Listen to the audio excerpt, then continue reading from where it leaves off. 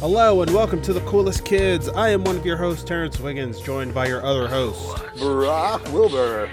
And joined by our special guest, Christos Reid. I want to do the Terrence line this week. What? Christos, who are you? Why are you here? I am a sad video game man. Hey, me too. And I'm here because I want to talk about Deftones, like a lot. I actually I challenge your sad video game man status because you get paid to be as sad as you are, and neither of us do. Well, sometimes. But when you do, you get paid a real human salary. I'm really jealous of you coming into our country and stealing all of our good video game jobs. Do you know what? I've come in. I don't have any video game jobs yet. I do have one normal job, but I will slowly accumulate more. I am following the popular viral tweet of becoming an immigrant job dragon, and I will store them all in my basement. I appreciate the idea of referring to immigrants as dragons. It really gives you a sense of power and agency in the situation. It also makes me sound Welsh, which is complicated. I don't know. It's gone pretty well. I mean, I do worry that I feel like every time I speak, I subconsciously activate the fandom part in the brain of every person around me that watches BBC dramas. This is absolutely true. We have known each other for a couple of years now, and I was watching the BBC comedy Borderline, and I just kept texting Christos to be like, "Hey, do you say bruv?" And he's like, "I do indeed say bruv." And I'd been sitting in the room with my wife, being like, "You know what? I think Christos says bruv. I think I have like one bruv friend. I know he does in it." You're the most American white person. I think my foreign friend says the thing they say it on the TV. It's a beautiful word. It makes me happy every time I hear it. That just reminds me of like white people being shocked that like I can swim or something. Oh my god! Because of stereotypes. Why? Yeah, you never heard that stereotype? Like black people can't swim? Oh, I have. Yeah, and like, yeah. I can't imagine somebody saying that to your face. Being a black teenager was an experience, especially around all white people all the time. So you got that, and you got I didn't know you could tan. I'm just like, oh boy. I'm not like pitch black, so the sun would obviously hit my skin in a certain way. You have skin. It does function the same way. If I didn't tan, then there would be a problem. Terrence's pigment is more of an event horizon. It refracts the concept of light. See, my issue is as a Greek olive-skinned person with a heavy beard that already gets flagged a lot at airports. So I'm kind of like, I'm enjoying the hot weather. I like having my skin turn this wonderful caramel brown. But every shade more of caramel brown this turns, I'm going to run into more problems in the Midwest. Because, I mean, I grew up in London, so, like, inside. Yeah, so, like, the moment I moved out of London, like, I would get into, like, I got into an elevator once, and there were two old white ladies in the elevator, and one of them just immediately got out. My friend looked at me, he was like, "What happened?" And, like, her friend was still in the elevator, and she was like, "Mary, where did you go?" And then, like, I was just kind of, I'll explain what happened to you when we get out. I'm not having this conversation here. I was too dark a shade for. I've never in the Pantone. I was not the right. Yeah, the right shade. I've never heard of somebody being so racist that they left their friend behind. It was amazing. She just abandoned her. Now Mary's gonna make a break for it. It was cold. Like she just went, and her friend had no idea why. Because we were going down through the floors on this elevator of like a parking lot, like a multi-story like garage thing. So she got out on a floor where there were still cars, but not her car. She just left. And her friend kind of called out after her, like, "That's why would she leave?" And I'm just like, I don't know. It's kind of like that scene in Community with the restraining order, where it kind of becomes like a force field that you can use, except with racism. Yeah, I mean, that's probably the only benefit to racism is that sometimes people just don't talk to you. You're just like, good. Yeah, yeah. That and being able to fuck with people to their faces about the gentrification of hummus is one of my favorite hobbies. Yeah, like trying to pull how racist somebody is out of them and just being like, yeah, like basically, I because was. I've done that before. Yep. Where somebody has said something like terrible, and I'm just like, sure, you gotta talk to them about that.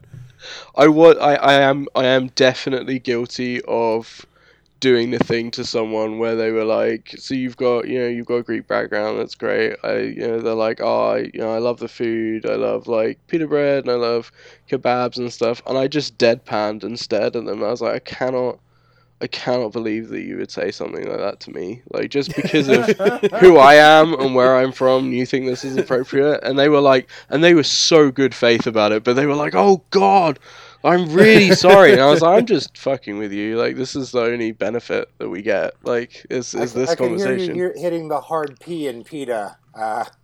Only we can do that. Yeah, we as a people don't use hard consonants. But then again, we as a people also have an alphabet with 2 O's in it, so we're not batting 100 as it is. So anyway, we're talking about Deftones' White Pony album, which I have never listened to all the way through until this morning. But my brother always loved the Deftones. So I always would hear it like through my wall. Yeah. And it was even, but like this album came out in what, 99? 2000. 2000. Yeah, just 2000. Yeah, this album came out in 2000, and this morning earlier this week I had just bought the new IDW Sonic the Hedgehog comic. And I was reading Sonic the Hedgehog while listening to Deftones. I was like, this is like what 2000 was. But yeah, I had never listened to this album before, so I loaded up on Google Music, and the first song that played was what was that song, Brock, you just sent me?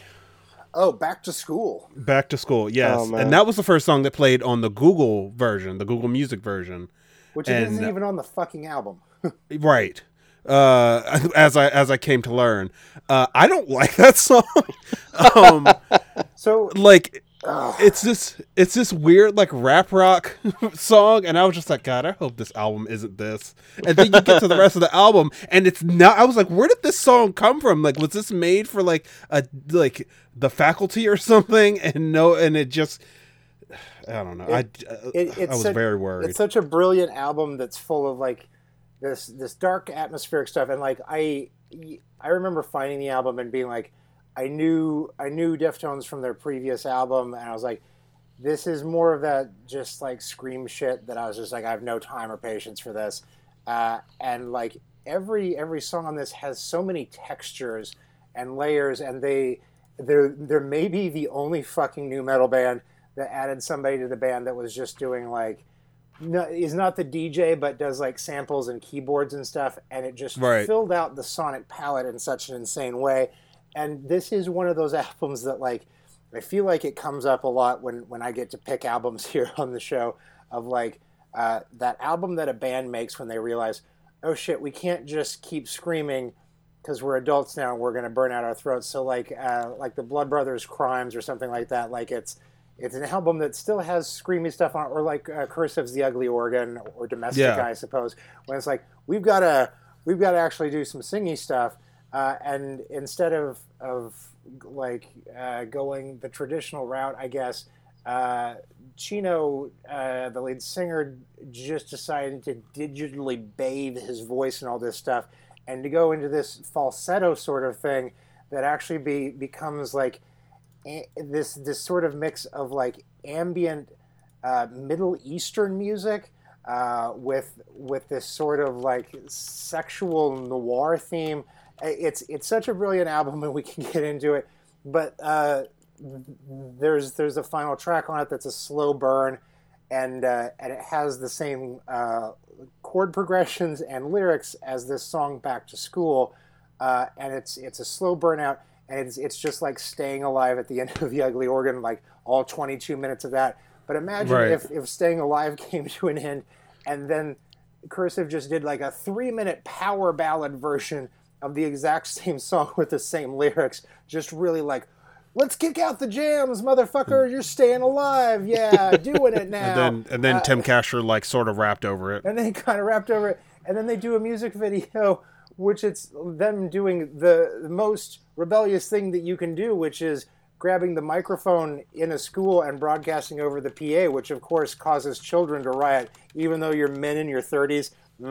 But it was a song that I loved so much that I actually, in high school, while doing like a guerrilla show with my band, we fucking did this song in our school. So that's how much I didn't get that maybe that wasn't cool. But it is amazing because it's not on the album, and it's easily the biggest like song from this, and it released like a year later. And I've always wondered, like, did they get done and like ship the album, and like somebody was like, hold up, did somebody we do that song wrong? Somebody was like, hey, there's this band Limp Bizkit. Can you sound like them for a song? So for whatever this year's The Faculty is, which is exactly what I thought of it at the time. Like, this is the cover of We Don't Need No Education or whatever. Just like, yeah, we don't like teachers now. And you're like, you're again, men in your mid-30s. When's the last time you were in a public education system? It doesn't matter. Yeah, like I'm looking at the video on silent right now, and also like this video came out in 2000 video, because it's just like them like trashing a school, and it does not have like the same mood as the rest of this album does. Yeah. This is such a smart album, and that is not a smart song, so I'm glad it's not technically on it. Right.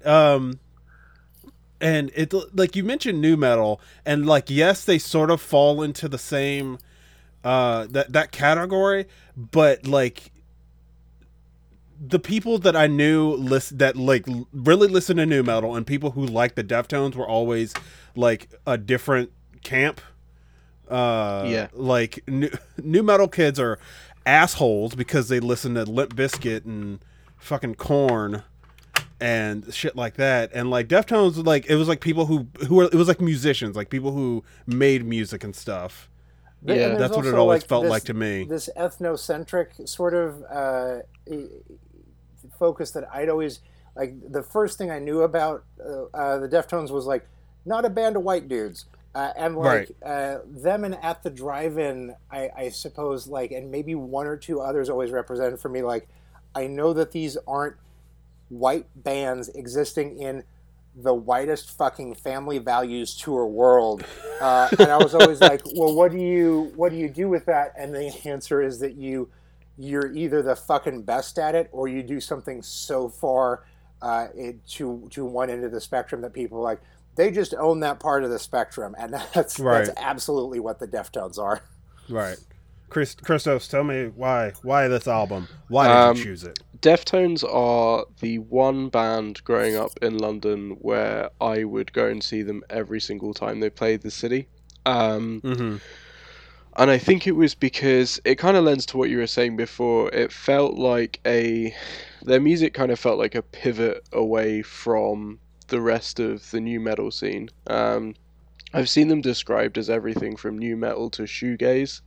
I feel like the reality is I would describe them as kind of like cyberpunk shoegaze metal, I guess, if I had to pick a thing. Yeah, definitely, yes. They're very strange. I mean, like, I went through their lyrics for White Pony earlier today, and it's surprising how different some of those songs can sound when you're a kid to when you're an adult. But for me, I think... Right. For me, I think tonally, as a teenager that was also coming to terms with the fact that at the time I was undiagnosed depression and severe OCD, and I didn't understand that about myself at the time. But music like that and like Audio Slave and things like that were a bit kind of like a step apart, a bit slower, a bit deeper, and a bit more heart-wrenching. I felt like fit me better as a kid that felt like he was kind of standing outside a house of all the other kids looking in on it. Right. The weird thing about Deftones, I think, as a band as well, is that they are hugely defined by whether or not Chino Moreno is currently doing drugs. Oh my God. I have seen them multiple times when he has been clean and when he has been not. I do not recommend going to see them when he is on drugs. What tours or albums are the not clean times? That's a good question, actually. I feel like he definitely records at least relatively clean. Live, it's a bit of a gamble. But you're right about Back to School. It's definitely one of those. To me, it feels like very much it's a very Kerrang music videos Warped Tour song. Mm-hmm. And it doesn't really love the song. It just feels like it belongs somewhere else. But it's such a it is so interesting that they have such a smart album, and then there's this one just like 4-chord song that is it kicks out the jams, but it doesn't have any place next to something where they're like, what if we just did a bunch of really weird stuff? Yeah, exactly. It's I think for me the most interesting thing about them as a band as well is also that yes, they are not predominantly from a white background. They also had a lot of musicians that I think really define their sound. I think my issue with some bands is that you could swap the guitarist or the drummer in and out and I wouldn't really notice. But with some bands you can. Like Deftones is defined by Chi Cheng, one of the members of the band. Didn't traditionally do vocals that much, but was involved in a car accident about 10 years ago, and he spent the best part of a decade in a coma, and he passed away a few years ago.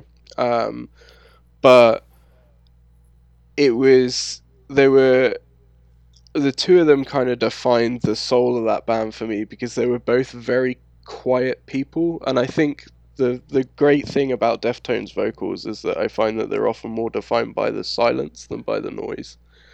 Mm-hmm. And that's why Back to School I think feels like such a jarring change until you really think about it. I think it's easy to miss the fact that Back to School is constant, relentless vocals. It definitely leans more towards the rap rock end of the spectrum where like silence is bad. Whereas the majority of Deftones is kind of being very comfortable with not having any lyrics and having very atmosphere, and it's why vocalists like Maynard fit into that album really well, I think, is because Tool are another band who are very, very comfortable with like instrumental sections. I was actually listening to this, like actually sitting down and listening to this for the first time ever. I was just like, this kind of sounds like it very much has that feel of Tool in it, but I always felt that Tool was sort of pretentious. Yeah, well, I mean, I love Tool. I don't love the fandom. That's my right. Yeah, like yeah, and so like so Tool, like it sounds like Tool without the pretension, and then Maynard James Keenan shows up, and I was just like, oh, okay, no, that makes perfect sense then. Like a self-fulfilling prophecy. I think also their lyrics really kind of echoed a lot of the things that I was thinking, especially as someone that was neuroatypical. Elite is probably my favorite Deftones track of them all. And he has a bit in it where he says that you're into depression because it matches your eyes. And that lyric stuck with me from the first time I heard it until now, which is an embarrassingly long time. Jesus Christ. Because like roughly like a decade and a half at this point. But right. What I love about it is that a lot of his lyrics dealt with feeling like people around him were part of a scene that used feeling dark and being dark as an aesthetic rather than something that they were actually surviving. Right. Strangely, retrospectively, a lot of his lyrics also deal with his perception of women, and I feel like as a teenager I didn't really pay too much attention to lyrics, and I suppose, being a cis dude, I don't have to pay attention to his lyrics if I don't want to. That was a privilege that I had. But looking back at it now, like he has some very. I feel like some of those lyrics are very nice guy. Yeah. He's very like, I'm dark and I'm sad and we should be together, but we're not together, so I'm really sad and I'm gonna write a song about it. And I'm like, motherfucker, you're in like your late 20s at this point. Like, can we not do this? Like, we get to play this game a lot upon revisiting stuff, but like normally we revisit something and I find like something that I used to think was romantic or like definitely a song that I should put on a mix CD and share with a girl is now like horrifyingly toxically masculine. And this one has not changed because I've always had the perception of it. But this is a very serial killer album. It's a lot of like violence against women stuff, and it's a lot like butterfly collector sort of things. And like I sort of tiptoed back into my re-listen here because I was like, is it still fun and interesting to me to listen to a violence against women concept album if it's being done as a character, or is there just no place in my life to enjoy that sort of thing anymore because there's so many other things worth my time? yeah, I mean, that was kind of my issue with. I jumped back as an adult into listening to Limp Bizkit for a bit because I was like, I haven't heard this in a really long time, and I think Spotify had put together a playlist for me based on what it thinks my music tastes would have been when I was a teenager, which was astonishingly accurate, and I did feel a little called out by it.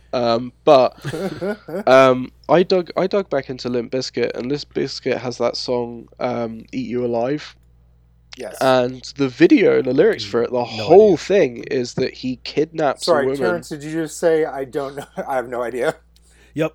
I mean, so it's this Limp Bizkit song where he kidnaps a woman in the music video and he ties her to a chair and like he sings this song at her about like how he thinks she's beautiful but she doesn't want to be with him. So his solution to that is to kidnap her, tie her to a chair, and then tell her all the reasons that he's great.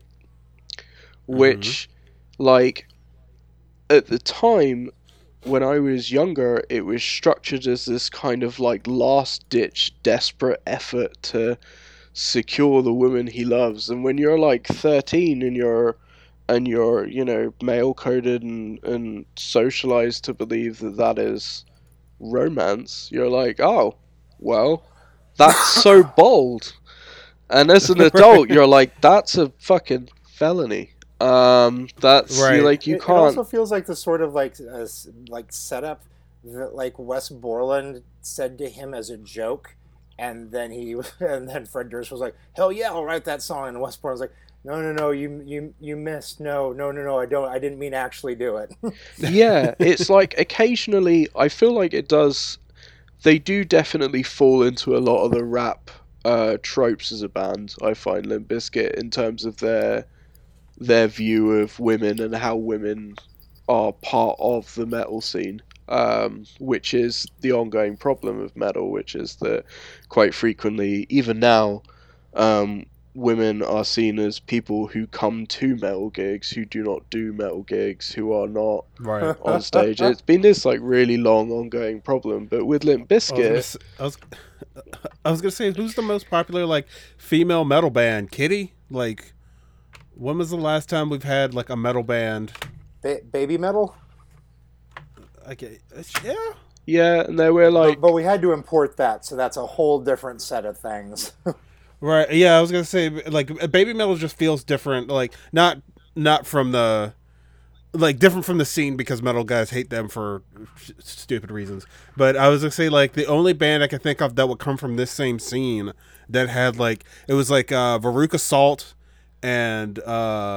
and Kitty, and I can't believe you pulled Kitty out of your ass like that. that's like the first. That's because I just knew because it was all girls, wasn't it? Yes. Yeah, and I feel like there's somebody else I'm forgetting. I mean, there are older can't examples remember. as well. I mean, you've got bands like Flyleaf, Yeah. and Paramore, and I felt like that era of like metal, I think, started to go in the right direction. But yeah, fundamentally, I think my issue with that Limp Bizkit song is for the same reason I now kind of have an issue with some of the elements of like if you look at the track RX Queen on White Pony, it's literally an entire song about how he went through a breakup, but he refuses to stop stalking his ex. But what's interesting about it is the way that he frames it, because he frames himself, as men are wont to do, as the victim. So he's just like, well, Right. I'm following you because I love you, and you're not interested, and that hurts me, but I'm gonna keep going. And it's kind of like, and it feeds into that whole like, it's very difficult to go back to albums that you heard as a kid, and then you're like, oh my god, all these lyrics are really, oh dear. Like, it's very strange. I mean, obviously it's not the Lost Prophets problem, where Yeah. I've never The been able Lost to listen to Prophets that problem. album ever again. Yeah, Oh my god. well, I mean, I had a lot of debates about that at the time, because I was like, well, about the concept of the organic whole and structuralism and separating the art from the artist and death of the author and stuff like that. But fundamentally, I just don't want to listen to music by a pedophile. I feel like that's Right. a very safe opinion to have. But there's this very grey area in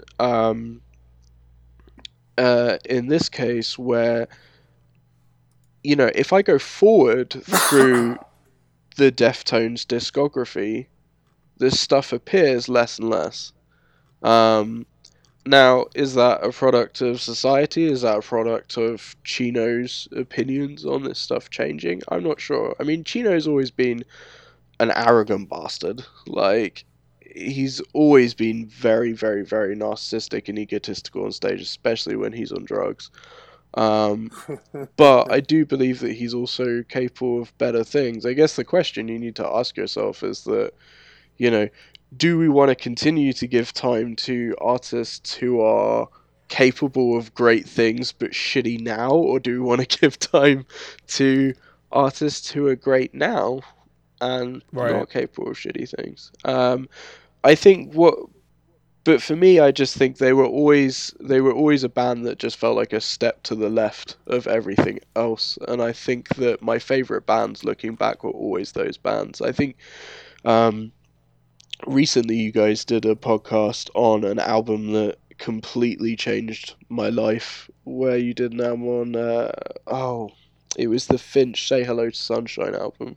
Mm-hmm. Yeah. And that album was weird as fuck. Like, that was a really strange left field album, but it was good because it was weird and because it wasn't falling into all of the tropes. Like, when I saw Deftones at the Electric Ballroom in London, I waited all night to meet a friend who was going to be able to get us in early, and he got us in early, and I was really excited, and I got to go right up to the barrier, and it's quite an intimate venue. It's the same venue that Progress Wrestling is shot in now. And I was 2 meters away from all of them for the whole gig, incredibly small stage, and at one point they were playing, I'm not sure what track it was, but they flawlessly segued into an entire Deftones cover verse of Justin Timberlake's Sexy Back.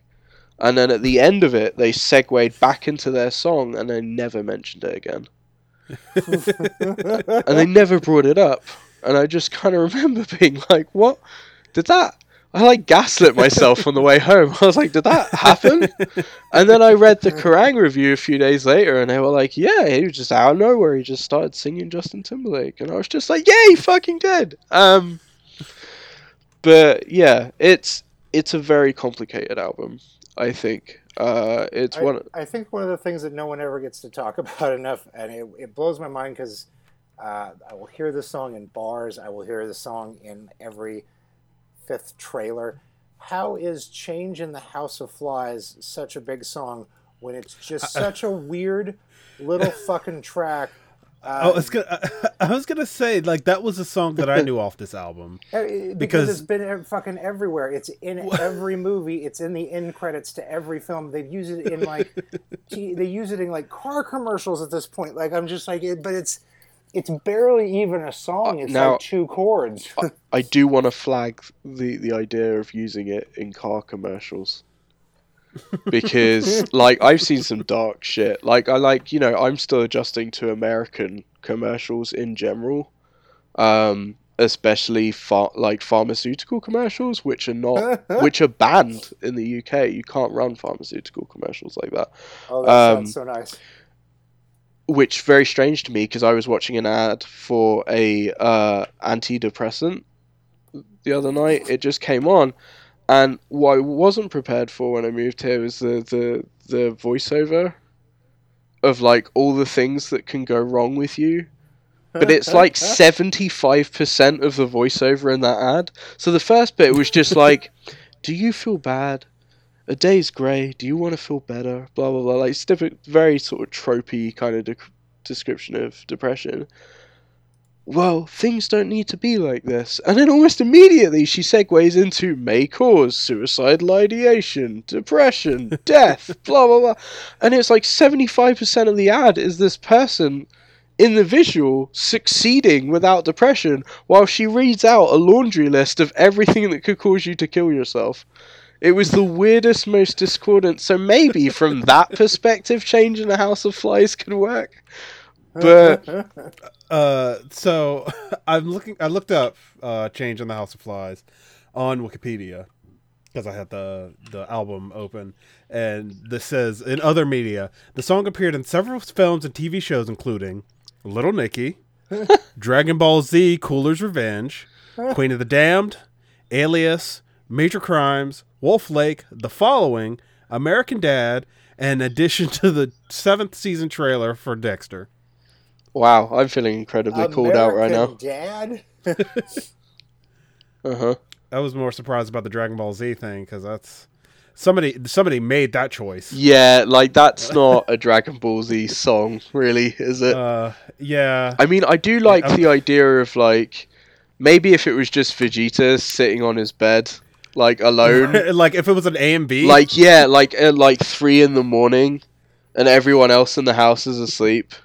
And he's just sat on the end of his bed, and his hair isn't, like, gelled up, and he's just kind of sat there in the dark, thinking about high grav training. Like, maybe that could work. So I need to list for you the English dub soundtrack for Dragon Ball Z Cooler's Revenge, because once again, it's a choice. There's Drowning Pool, Dust for Life, American Pearl, Breaking Point, Finger 11, Disturbed, Deftones. Like, those are the bands they used, and that was certainly a choice somebody decided to make. I feel I would Breaking Benjamin? Well, that would be the icing on the cake, wouldn't it, really? Oh, God. That's that. I'm trying to see if they did this, if they did it again. Like, whoever at Funimation was just like, we need to have these new metal and alternative metal bands, these songs for our Dragon Ball Z dub. Which, like, looking at the Japanese music, it's just like songs that were made for the movie. And then the American one is just like, no, we need to get shit in here. Like, for the Lord Slug movie, they had Disturbed, Boy Hits Car, more Finger 11. Elite is in here from this album. It's just like, I'm trying to see where this. It seems like it was only 2 movies in the early 2000s that they did this. Yeah, it was just Lord Slug and Cooler's Revenge. There was like a 4-year window of new metal, specifically. Yeah, Well, I mean, there was a huge intersection, I think, between like really melodramatic OTT, emotional metal before emo, Right. and anime. Like, it was Right. inevitable because the melodrama of both syncs so well. Like, if you look at like some of the fight scenes in, like, you could literally set the whole of Attack on Titan to Down with the Sickness, like all of it, and that's Yeah, and you're that I not mean wrong. that is me calling out Attack on Titan, because that was I had to stop watching it. like, because that is a show very much where they were like, well, we could have individual characters, or what we could do is we could get a bunch of people and we'll give each of them one emotion. They all get to pick one. It's not allowed to be the same one, but they all get to pick one, and then that's their emotion for the whole show. Actually, that makes me enjoy the show more. It's hilarious. Referring to them as like sad or anger. But it takes so long to get anywhere in that It show. does take like, forever. yeah. It's the only anime I've ever watched, so it's. I'm goddamn done with the show. That was my attempt to sink myself back into it, was that, and Sword Art Online, which is like the Ready Player One of MMO male entitlement fantasy. And then Sword Art Online, yeah. bad. I don't know. I feel One Punch Man is where I'm at the moment, and I like it specifically because it attacks a lot of the things I don't like about anime. You should. The guy who created One Punch Man, he did another anime called Mob Psycho 100. If you haven't watched I've been getting pushed towards that. I'm knee deep in reading through Dungeon Meshi, Delicious in Dungeon, which is just a. For those that don't know, is a manga about a group of adventurers in a dungeon who are broke and don't have any money for food, so they just start cooking all the monsters they kill. And it's kind of a combination of like a fancy adventure, comedy, and a cooking show. It's phenomenal, but it's that kind of weird stuff. I guess it's the same with music. Like, I found that like that era of like the whole of nu metal was really good for bands who were completely defined by being nothing like anyone else, and those were the ones that always stuck. Like Korn were defined by the 7-string Ibanez and the fact that Jonathan Davis is the most serial killer, non-serial killer that has ever existed. And the fact that the K was backwards, or the R was backwards. One of them was I was really lucky in that I went to see them at the Download Metal Festival in, I think it was 2006, and just before they came on, they announced that Jonathan Davis had hurt his throat and had been taken to hospital. We were like, shit, we're not going to get to see Korn. And they were like, but we are going to still do the show. The rest of Korn are going to play their instruments, and a ton of nu metal icons came on and did one song each as the vocalist. So we got to I got to see Corey Taylor with Korn as a backing band perform Freak on a Leash. I got to see Benji from Skindred perform Adidas. Like, it was the most amazing thing I've ever seen, and I couldn't believe it was happening at the time. I know this is a treasured memory for you, but this is just making me think of all the white guys that I had to suffer through conversations with. Oh god! I mean, that was the thing I loved about Skindred, actually, is that they were they defined themselves as ragga punk, so they were kind of like a heavy punk metal band, mostly from Wales, one from London, fronted by Benji, who was not white, and his music was incredibly defined by that ragga approach, and his lyrics. And they are, I mean, if you ever get the chance to see them and they're touring in the States, they're an absolutely incredible live band, and unlike anything I've ever seen before. We went to see them because they were supporting In Me, and we wanted to see Skindred, because I feel like if you're going to an In Me gig, I don't really feel like you should be going to see In Me. I think your excuse should be going to see literally anything else. I can't speak for Terrence, but I feel like you're making up all these bands right now to fuck with us. I mean, I You know we who won't I look don't them know up. who I don't know who Enemy is, but I know who Skindred is. Skindred are incredible. I was very fortunate in that in my adulthood, because we followed them around. I watched them play when they were small. I watched them play student union. I watched them play like a small pub venue. And then they got really big, and after they got really big, they came back to London. They played a venue called the Camden Barfly, which has a capacity of about 150 people. It is tiny, and they played an incredibly loud warm-up set before they went on their festival circuit. But they were an incredibly good band. But they were like the rest of them. They were just different. Like, there was them. There was System of a Down. Incredibly different, hugely defined by Middle Eastern culture and music and politics. Right.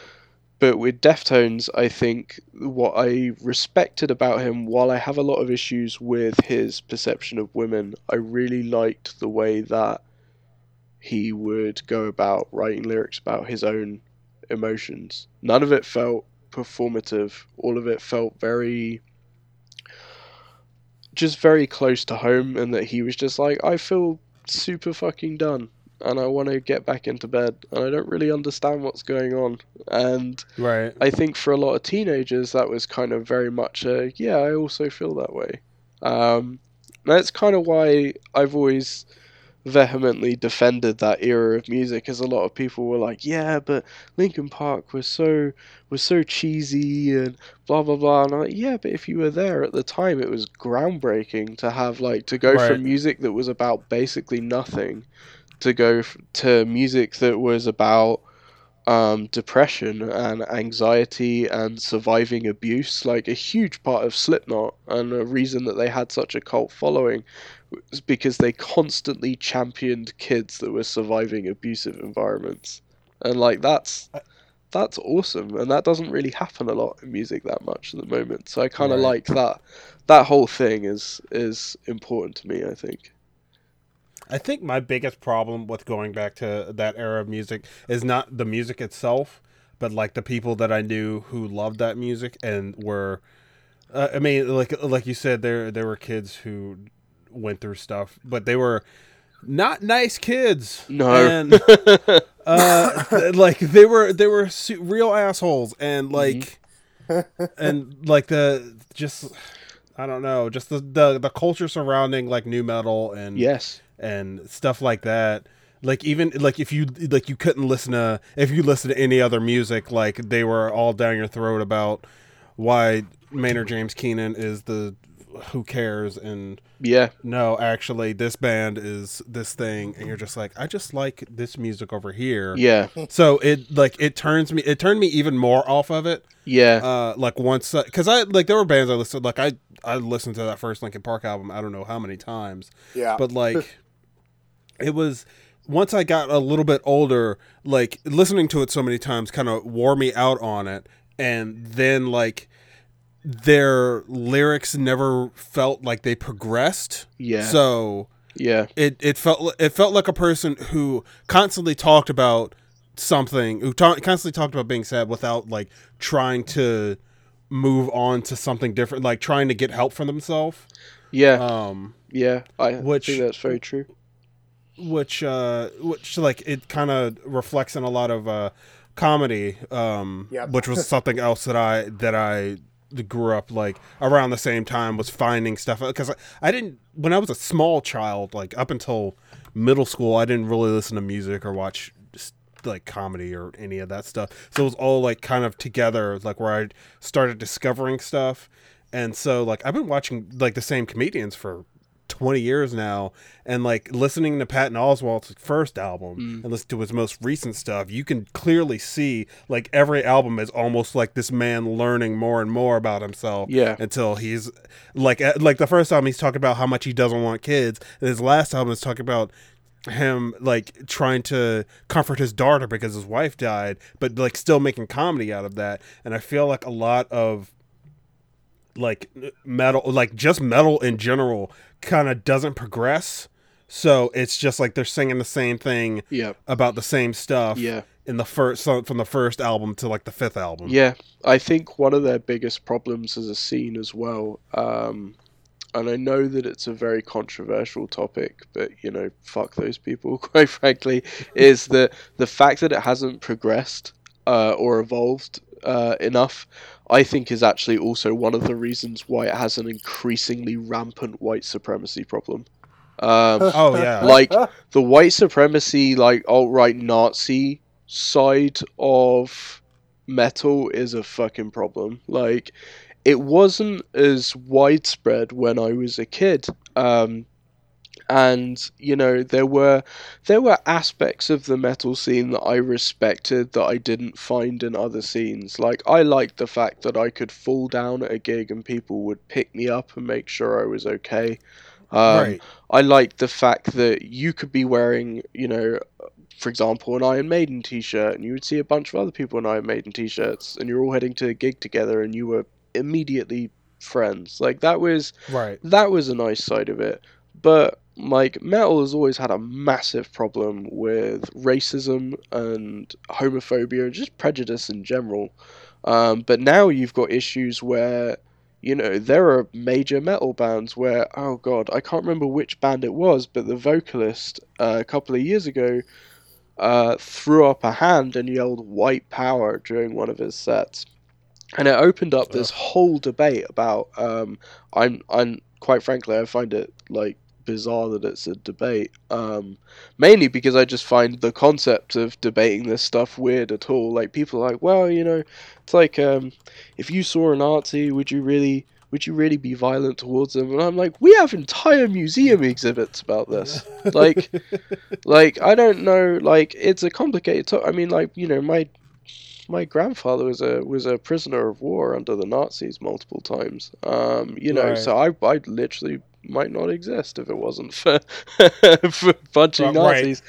But the metal scene is very, because one of the most common symbols is the Iron Cross, and obviously the Iron Cross is not solely associated with that, but it's a perception problem. Like, they're very, it's things like that. It's the rumors of Lemmy having a huge collection of Nazi memorabilia. It's it's definitely a problem within that scene, and I think part of that is why it's not as welcoming to some people as it could be. Right. Is that you have to work, like, if you're not to be frank, straight cis white dude, you have to work so much fucking harder in the metal scene just to prove that you are allowed to be a part of it. Right. And my issue with that is that it is so much more prominent in the metal scene than it is anywhere else. Right. I don't see that issue as much in hip hop. I do sometimes see it in the reverse, but it's constructive.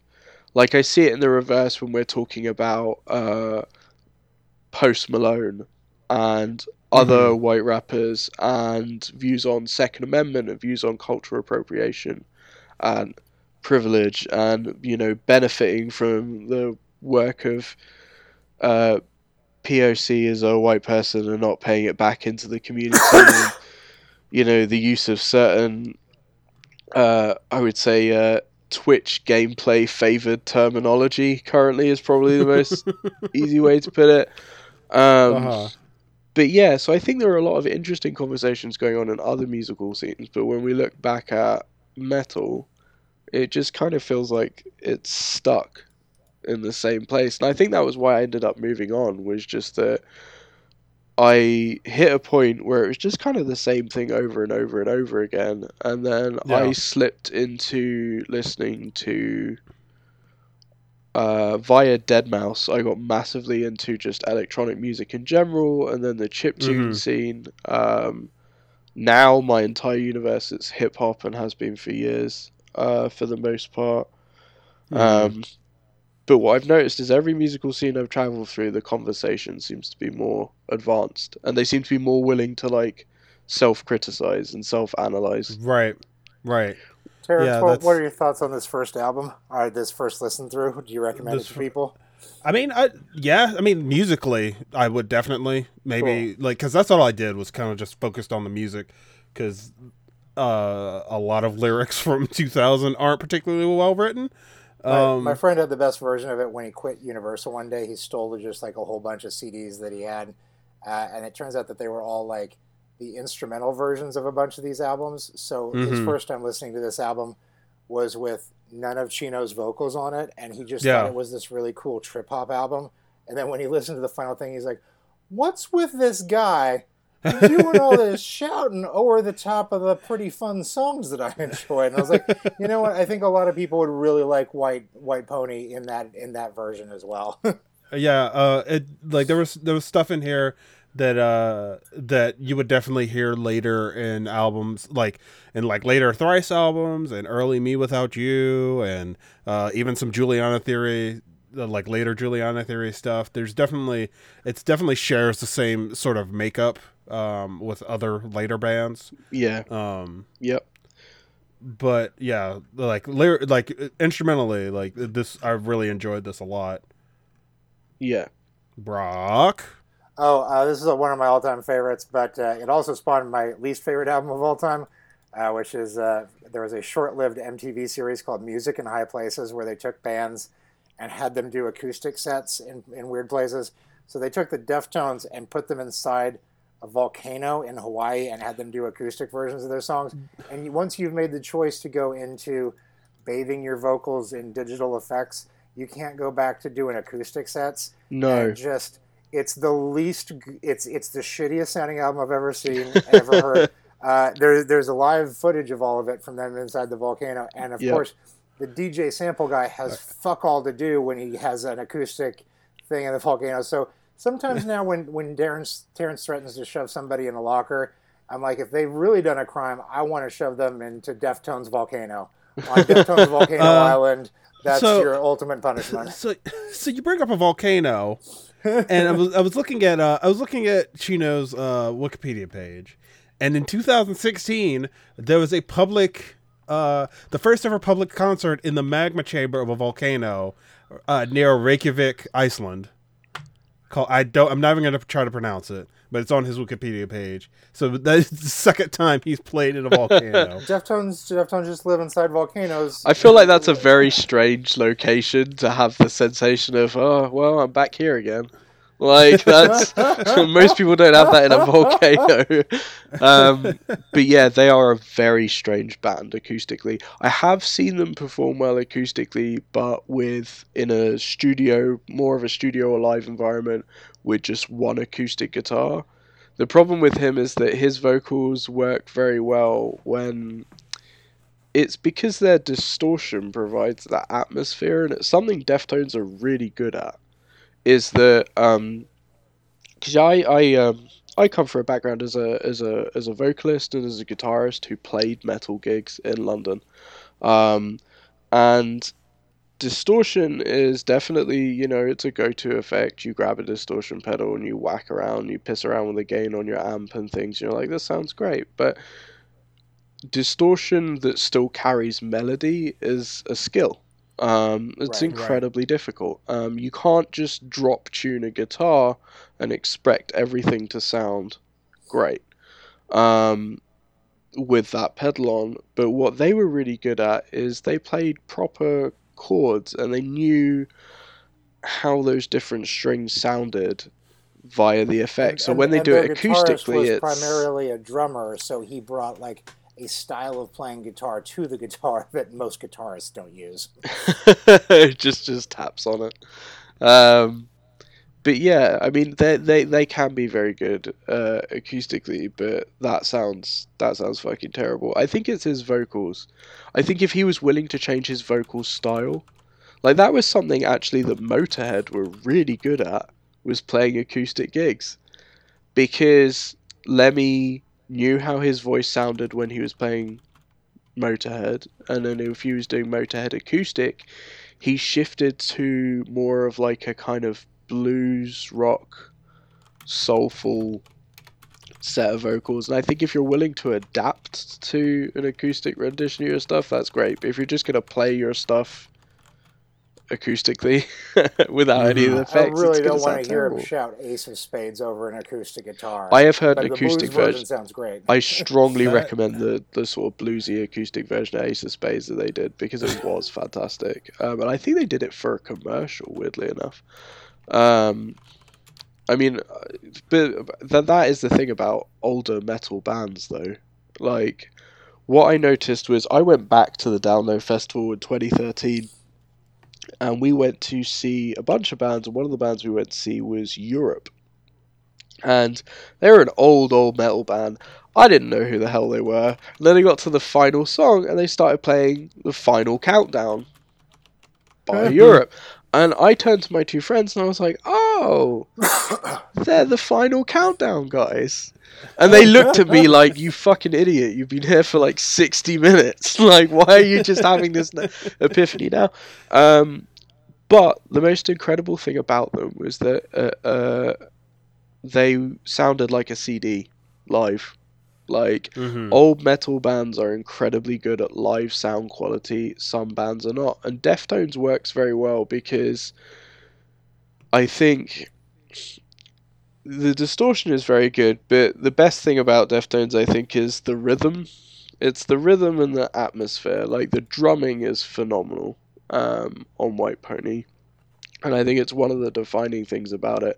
And I'm sure that makes a bunch of people very happy because, you know, having been a person that also played drums, but also, you know, played gigs and stuff, like, I think being able to point to drums and be like, this is great, rather than the guitar or the vocals is special. Like, there's a lot of use of snare in Deftones that I think is very clever. Because Terrence sneezed, but I thought it was him laughing at you. Like, snare, fuck off. you're just like, how nerdy is this getting? No, I mean, it sounds really weird, but like sometimes I feel like, I'm not sure which track it is on White Pony, but there's one particular track where there's a very clever use of what sounds like very overproduced, possibly an electronic snare at a studio level, but it's almost used as like punctuation. And it keeps time and rhythm, but it's only when Chino is not doing vocals, and it's really cool. I think that was just kind of why I grew to like them. Is they were cool, but they were cool because they weren't trying to be. Like, right, they did their own thing instead of trying yeah, to follow and that's along kind of with. why I like a lot of sort of more shoegazy stuff. Is that Right. that's kind of the element of that whole genre, is that you're not really there for narcissism. Like, don't get me wrong, I think you should be able to be like super proud of the music you do, and I think you should be able to strut around on stage and feel great about it. But I do have a lot of respect for, you know, the guitarist that will come on stage at a gig and will almost never look up at the crowd and is super awkward and really quiet, but is incredibly talented. Because that's craft and passion without the sort of stage show stuff, and I think sometimes that can be very interesting to watch. If the entire band is like that, not so much. But, you know, Chino is a very lively entertainer. Fortunately, when he's on drugs, he's also prone to going on like 5 to 10 minute rants between songs about Harry Styles and Topshop.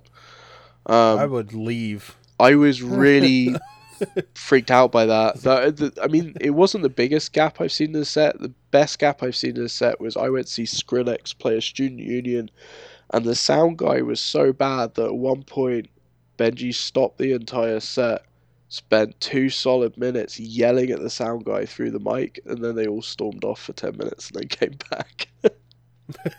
Because he was so pissed. I mean, I can understand. Yeah, like, I think if you're not, you know, I have a ton of respect for the people behind the decks at gigs, because they are what make gigs sound good. There's a 50-50 combination of production and artistry. But if you're really doing a bad job and you're not listening, then yeah, I think you're just going to end up giving a shitty performance. And I think that was the problem with Deftones, is that I would go to see them when he was sober, and it would just be like an almost spiritual experience. Like, they were so passionate and soulful, Right.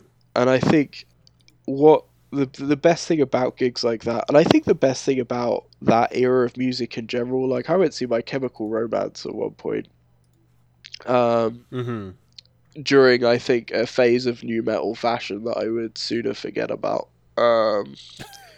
That phase of like black shirts and red ties and stuff. Mm-hmm. Mm-hmm. I listened to Atreyu. I know what you're talking Oh about. yeah, I bought a red tie with My Chemical Romance at that I gig. was gonna, I was gonna say I had a black shirt and a red tie, so I know what you're talking It about. was the standard uniform of the sort of mid 2000s new metal fuckboy, I think, Mm-hmm. was that. Mm-hmm. Yeah. But, they were like Deftones, My Chem were just they're a very openly emotional band. Right. And they weren't ashamed of it. And I think for that reason, a lot of people felt very safe at their gigs. And I think that's why I liked gigs by Deftones, is that you found a lot of people who connected with that music on a very deep emotional level, who were there to feel that emotion live with the people that made it. And there Yeah. was an atmosphere to those gigs that I liked, and it felt safe. And it felt like, you were safe to be very emotional about what you were hearing. And that was cool. Mike and were great at that. We all like wrapped our arms around each other's shoulders. We sung along to ballads. We ball danced. We cried. Um, I remember Gerard Way actually stopping the set at one point, uh, and he gave he talked for a few minutes to the crowd that was mostly teenagers, a little younger than us.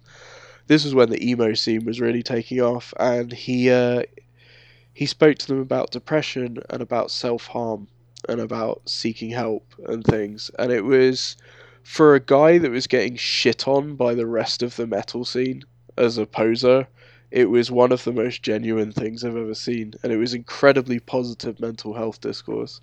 Um, Yeah. and I feel like some of those bands never get credit for that. And I think that's the thing that pisses me off, is when people were just kind of like, oh yeah, but Deftones are all like feelings, and I'm so sad, and all the guitars really Yeah. slow, and blah blah blah. And I'm just kind of, well, some of that stuff can be honest, and it may not always fit your emotional state, or it may not always fit who you were, but for some people, that's like I make video games about mental health and my emotions. I make a lot of autobiographical stuff. And a lot of gamers don't like that. They don't want to play that stuff, and that's okay. But to some people, I've had people come up to me and just be like, "Well, that, you know, hearing you talk about this stuff or having you make these games was life changing for me. I realized I wasn't alone with my mental health, or I realized that, it was okay to come out to my family about being queer, regardless of the consequences. Like, it's one of those, like, making art from a really raw emotional place. You're taking like a huge risk in getting the shit kicked out of you in public. Yeah. And I had that experience where I was listening to a podcast where people were talking about my work, and they were talking about a game I made about getting kicked out of the house by my mum because I came out as queer, which is a thing that happened. And I made a game about it. And I remember they were talking about it, they're all laughing in that way that people laugh about emo bands, that kind of like, oh, this sounds really dramatic. And they were like, oh, yeah, it's not a very good functional game, blah, blah, blah. And then the guy talking started to describe like what it was about, what it meant and things. And all of the laughter on the podcast stopped. And they went really quiet for a few minutes, and they just listened, and then they talked about it. And it's that same thing with with Deftones, with Tool, with My Chemical Romance. Is some of the lyrics are bad. Some of the Right. lyrics are unabashedly cheesy, but some of them I think came at the right time to the right people. Who Right. I think the biggest thing I've learned through my work is that if you say the right things to enough people, eventually you will cause someone to realize that they are not the only person that feels that way. And that's a really important thing, I think, with art. is to Yeah. Christos, where can people see you do feelings online and support your work? Christ, I don't even know anymore. Lots What's of your places. Twitter? My Twitter is Na- Feldor. name a Twitter. Yeah, Go to a website. Do you have a itch.io? I for do. people I to have a play your- failnaut.com, which I believe still goes to failnaut.itch.io. I will look at that. Where I have my games. It does not. It does not. It fails. No, Well, that's my you DNS. gotta- But failnaut.itch.io is where most of my games live. And then if you search my actual name on YouTube, you'll find I think it's 7-8 talks that I've done about different aspects of emotions and mental health and video game design and things like that. But what was cool for me was that I have a kid who has mental health stuff, and I have a kid who's very in touch with herself and who she wants to be and how she feels about things. And it's very hard to, I think, sometimes get kids, and I think you can feel this sometimes as older musicians playing to younger audiences, of how do I connect with people like that. And sometimes you can just connect through art. Like, my kid can play my games to understand more about me, or we were in a Barnes and Noble recently, and I noticed a book on the shelf, and I was just like, I know this book. So I picked it up and I flipped it to a certain page, and I gave it to her, and I was like, look at that. And it was a book about video games written by Simon Parkin, and it has a 3-page interview with me in it about my work. And she was just like, oh wow. And she got to read this interview about how, you can use art to talk about your feelings without necessarily having to say the words directly.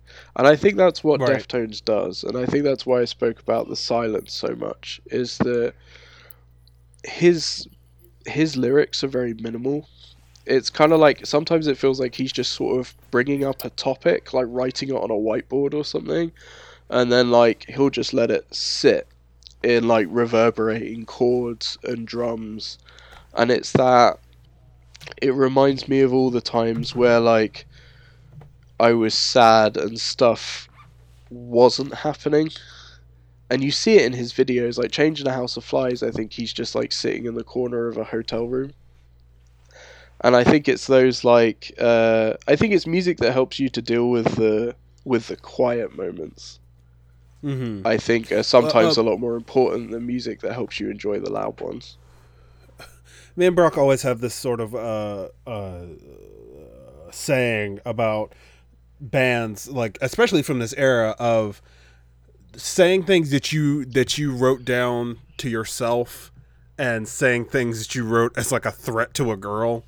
Yes. Because and so this very much kind of feels, a lot of it feels like things that he wrote to himself instead of a note that he slipped in some girl's locker. Yeah, it's a lot of it feels, so that's the complicated thing about it, is a lot of it feels introspective. I mean, obviously there's a debate to be had about, is this about a real person? If it's about a real person, about the issues of taking your relationship and putting it into art and where the boundaries are for that, things like that. But yeah, I think you're right. Some of it displays a lot of emotional vulnerability that wasn't really present in a lot in men in metal at the time. Mm-hmm.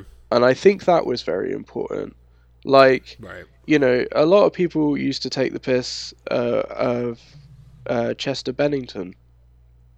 And when he died recently, I was not okay for a while, because when I was a teenager and I picked up Hybrid Theory, Linkin Park's debut album, I was suddenly introduced to a guy who looked tough and looked strong, and sang strong and tough, but sang about not feeling that way. And that's an important lesson for men, I think. I've written before about male suicide rates and toxic masculinity and things, and the biggest thing that kills us is silence. And I think having music or art that can encourage you, like Deftones does, to be more in touch with how you're feeling and maybe to talk to people about it is important. Right. And I feel like sometimes that was the best thing about the emo era and mixtapes, was that sometimes I think, especially for either very awkward teenagers or maybe more specifically for teenage boys, sometimes it was easier just to put a track list together than it was to say I love you, or than it was to say that I feel depressed. It was just easier because you could step back and let a lot of the men who said those things that you looked up to in music say it for you. Right. I want to end this podcast by saying, hey, did you guys know that POD is still together? I did not. You were talking about the Download Festival, and I was just like, I wonder who played that. And I got to looking at it, and it was like POD played one day. I was just like, are they still together? And they're still a band. They're great. We are the youth of a nation, but we all have mortgages now. Like, it's been a while. It's kind of been a while. They had an Here album in come out. Southtown, or They had an album come out in 2015. Wow. And they apparently debuted a new song in 2017, and had a fall tour to promote that one song, I guess. There are some bands that are coming back now as well that I'm really glad are don't coming need back. to. Like System of a Down are coming back. That's don't exciting. oh, thank God. Like, No. like System. No. I feel like there are a lot of political bands I don't need back. I don't need Rage Against the Machine back. Like, Not at all. I actually thought I was listening to. Do you remember? I don't know if you're a Run the Jewels fan, but Yeah. I'm a massive Run the Jewels He's fan. on- And when Zach De La Rocha turned up, He's on that one song. Yeah. when he turned up on that track, I was like, fuck yeah, Zach De La Rocha. And then and then he got on it and he started rapping, and I was just like, God, you sound like an idiot compared to these two. Like, if you sound, Yeah. I feel like even within Run the Jewels, if you sound less woke than LP and you're Zach De La Rocha, there's a fucking problem. Like, Yeah. because That's why we've got to put him in Deftones Volcano. Shove him into the volcano. You could also listen to there's that, what is that? It's like a spin-off band of Rage Against the Machine. Yes. That Zach De La Rocha's not in, Prophets of Rage. yes. That sounds awful. It's very heavy rap rock. I mean, to give you an idea, I Shazammed that and found out about them while I was in a Hot Topic. So I just want to put that context together for you to give you a better idea. Oh, man. I mean, the best thing Rage Against the Machine ever did was Zach De La Rocha, who was Audio Slave. Like, nothing will ever top that. And that also ended in a sad story. It did also end in a sad story. We have to end the show. We have to end the show before every topic we end up in is just like, and that person's dead now. That's very true. We should. Christos, do you have anything else to share? Are you working on anything that you would like to share? Yes, I am currently working on a video game about obsessive compulsive disorder. I've been working on it on and off for a while, but due to like work and immigration processes being very long and difficult. Didn't you really recently move? Yeah, I ended up just not really doing anything for for a year and a half. I don't blame you. America sucks. It's been an interesting time to move to the States. That is my default response to Lyft drivers who ask about my accent. I was going to say about your accent, this is the smartest the show has ever sounded. So, well, you say this. I mean, like, obviously, because partially I'm on a podcast, but also partially because I'm talking to Americans. I enunciate pretty well, but the more relaxed I get, the more London my accent gets. Like, to the point where I have like excited about the British accent. Well, I mean, it's to me like my scale is basically like Martin Freeman to like a Fable NPC. Well, I sound more like I guess like John Boyega maybe would be my kind of thing. He's South London, I'm North London, so we do sound a little different. But give me your treasure, bruv. Well, that was the best thing about seeing the Star Wars premiere, seeing him on the red carpet, was not only was he like a POC lead for fucking Star Wars, but he opened his mouth and gave an interview, and I was like, I got teary because I was like, holy shit, he sounds like we do. Like, that was a really big thing for me. I was just like, and he wasn't a villain in the movie. Yeah, and he has a really specific South London accent, so I know the area of London he came from, and from his accent alone, I know the kind of shit that he went through in addition to everything else to get to the point of being in Star Wars, and that was really big. That the whole accent thing in England, like where it's like very specific to each point, is kind of weird because the part of Virginia I live at, like everything is named after something in England. Like I live in Norfolk. Yeah. And, what the fuck? Yeah. Yeah. That's it is weirding me out. That happens a lot in Indiana, where like so. Yeah, I was going to say, there's, in our city, like, there's Norfolk, and then the Hampton Roads is, like, a segment called Hampton Roads. It's 7 different cities, and, like, each city basically has its own accent. Huh. And they're not far away from each other. And, like, so, like, Virginia Beach, obviously, I was like, there's going to be a lot of, like, sort of beach accents. And then, like, there's like, Norfolk and Chesapeake are, like, the cities. So you get, like, actual, like, kind of, like, city-ish accents. Right. It's real weird. It is weird. I mean, I've enjoyed listening to all the different accents. Like, my wife is born and raised in Indiana.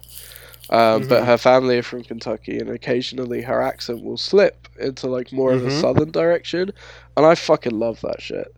Like, because I like every time she does it, I'll point it out. I'm like, yeah, the accent is back. I was gonna say if I'm around Southern people for like more than a day, it'll start slipping through. So. Yeah, my accent goes a bit weird when I'm around because I was born in Scotland, and I moved when I was young. But my accent starts to come back when I'm around Scottish people for long enough. But here it's Brock, just. Do you have anything? Let's say Brock. Huh? You still there? Do you have any like sort of accent or a bunch of my friends went to Mexico senior year of high school, and in Mexico they were talking, and somebody's like, you're from Kansas, and they're like, why is that? How could you tell? And they're like, oh, you just say fuck all the fucking time. So I've always just considered that to be my fucking accent. See, is that a Kansas thing? I do not know. It's just a line. I've had to teach myself definitely to swear less in the States. Because I swear at like a Scottish level, and that's on a professional. That's level. A lot, and there are a lot of words you can't use here because they're a lot worse here than they are at home. Yeah. There's a certain word that I've heard a lot of people from over there. Yes, I mean in Scotland, see you next Tuesday is being completely reclaimed in the same way it has been in Australia, primarily because to them it just never meant that in the first place. And but there's also Scots, which is a completely different dialect in and of itself. Yeah. But we're almost at an hour and a half. We need to end the show. Christos, thank you so much for showing up to our show to talk about this album I've never heard. You are very welcome. I'm very impressed that we got through talking about an album with a track on it called Knife Party and didn't end up talking about cults. I'm very impressed. Very satisfied by that. And Brock, do you have anything else to add? At Brock Wilbur. Bye. What's your other podcast? No one knows. We've gone too far. All right. I'm at the Black Nerd. We are the coolest kids, and we take what we can get. Thank you guys so much for listening. Please rate and review, and tell Terrence he's very pretty.